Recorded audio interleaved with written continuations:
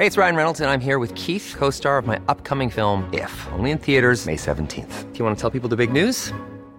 All right, I'll do it. Sign up now and you'll get unlimited for $15 a month and 6 months of Paramount Plus Essential Plan on us. MintMobile.com/switch. Upfront payment of $45 equivalent to $15 per month. Unlimited over 40 gigabytes per month. Face lower speeds. Videos at 480p. Active Mint customers by 531.24 get 6 months of Paramount Plus Essential Plan. Auto renews after 6 months. Offer ends May 31st, 2024. Separate Paramount Plus registration required. Terms and conditions apply if rated PG. Hi, I'm Bella Perez Rubio, Puma Podcast, and you're listening to Teka Teka News. Balitang thinking, hindi breaking. In this episode, the treatment of martial law ranges from only 7 to 11% of the total number of pages in the grade 6 textbook. Moreover, given the overall textbook narrative of the Filipino struggle for freedom and nationhood, martial law occupies a relatively limited space. This week, a panel of history professors presented the findings of their review of 14 Philippine history textbooks taught in grade school. What they found was alarming.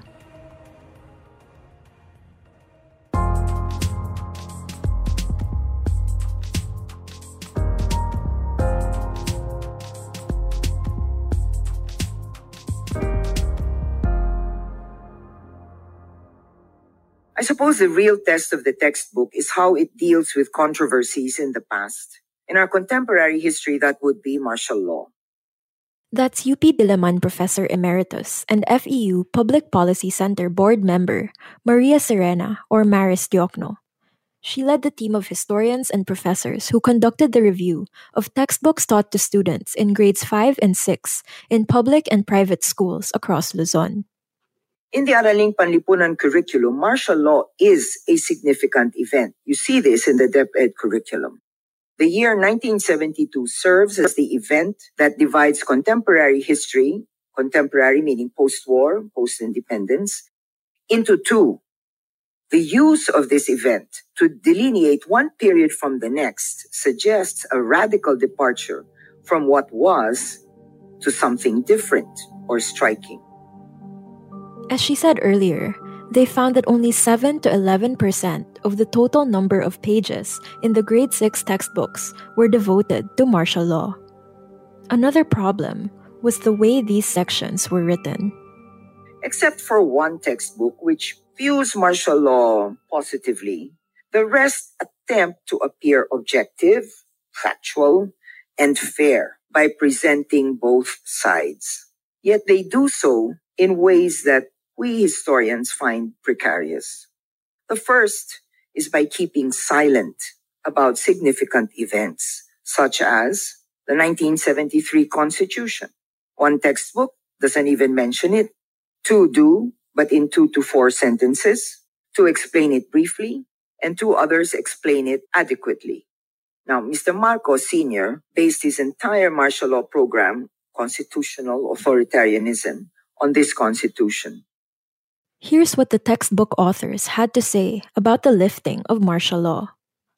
2 textbooks claim that martial law came to an end in 1981, but ignore the fact that Marcos Sr. remained powerful based on his own proclamation of 17 January 1981. The other textbooks agree that martial law was not actually lifted in practice, but only 2 of them provide evidence to support this position. What about the widespread plunder that made us infamous throughout the world?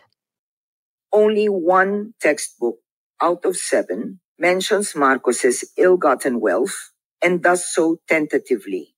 Quote, naging usap-usapan, despite the evidence, which includes Supreme Court and Sandigan Bayan decisions. 5 textbooks briefly discuss acts of corruption by the Marcos cronies, but not by Mr. Marcos himself and his family. And 1 textbook, which mentions the Presidential Commission on Good Governance, well, in 2 sentences, is nonetheless silent about the Marcos family's plunder of national coffers.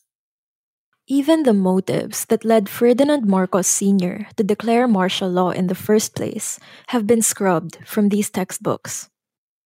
With respect to why Marcos Sr. imposed martial law, only 2 textbooks refer to his ambition to remain in power beyond his term, but they present this reason not as their own, but as the viewpoint of some unnamed historians.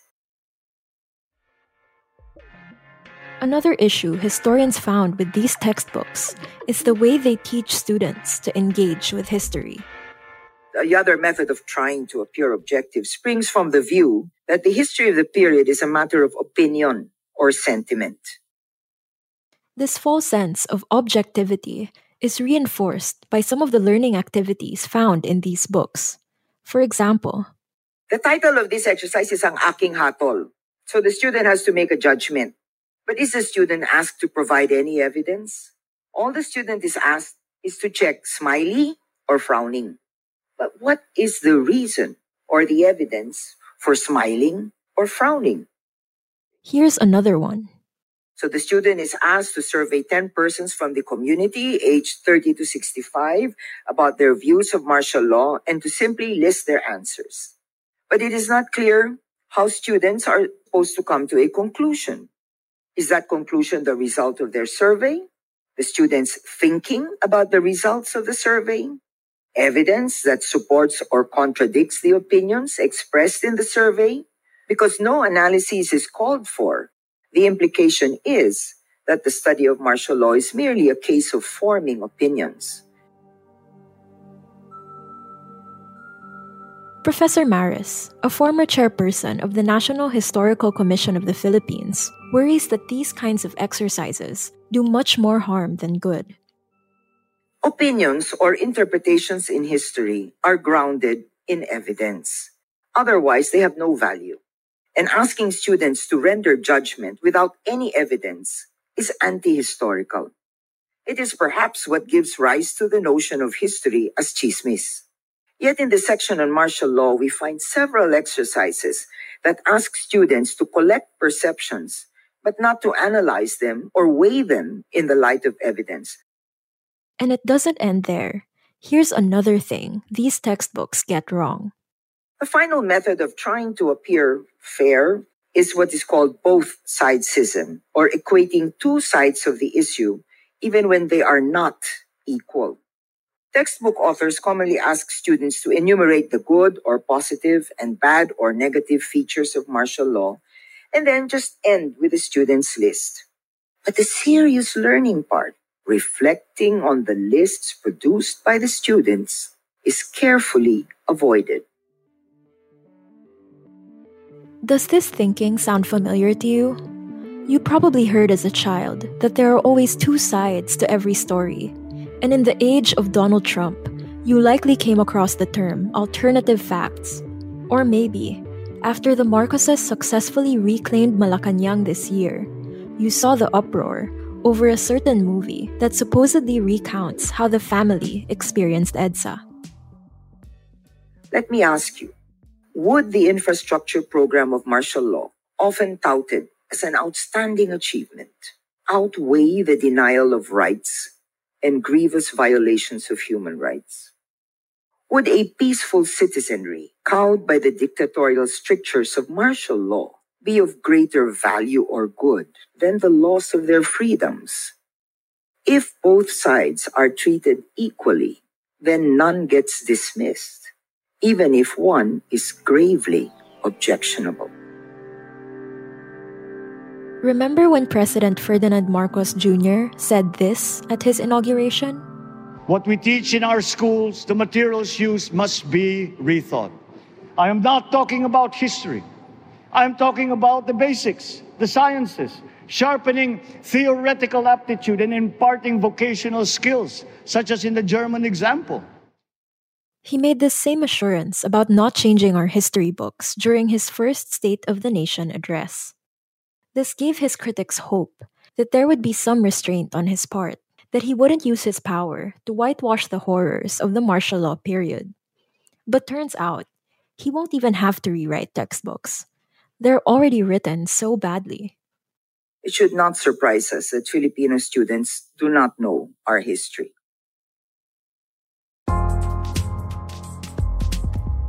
And that was today's episode of Teka Teka. Again, I'm Bella Perez Rubio. This episode was produced by Kat Ventura and edited by Presh Capistrano. If you liked this episode, share it with a friend or two, and don't forget to leave us a 5-star rating on your podcast app.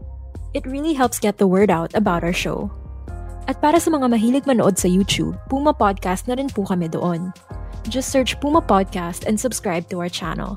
Thanks for listening.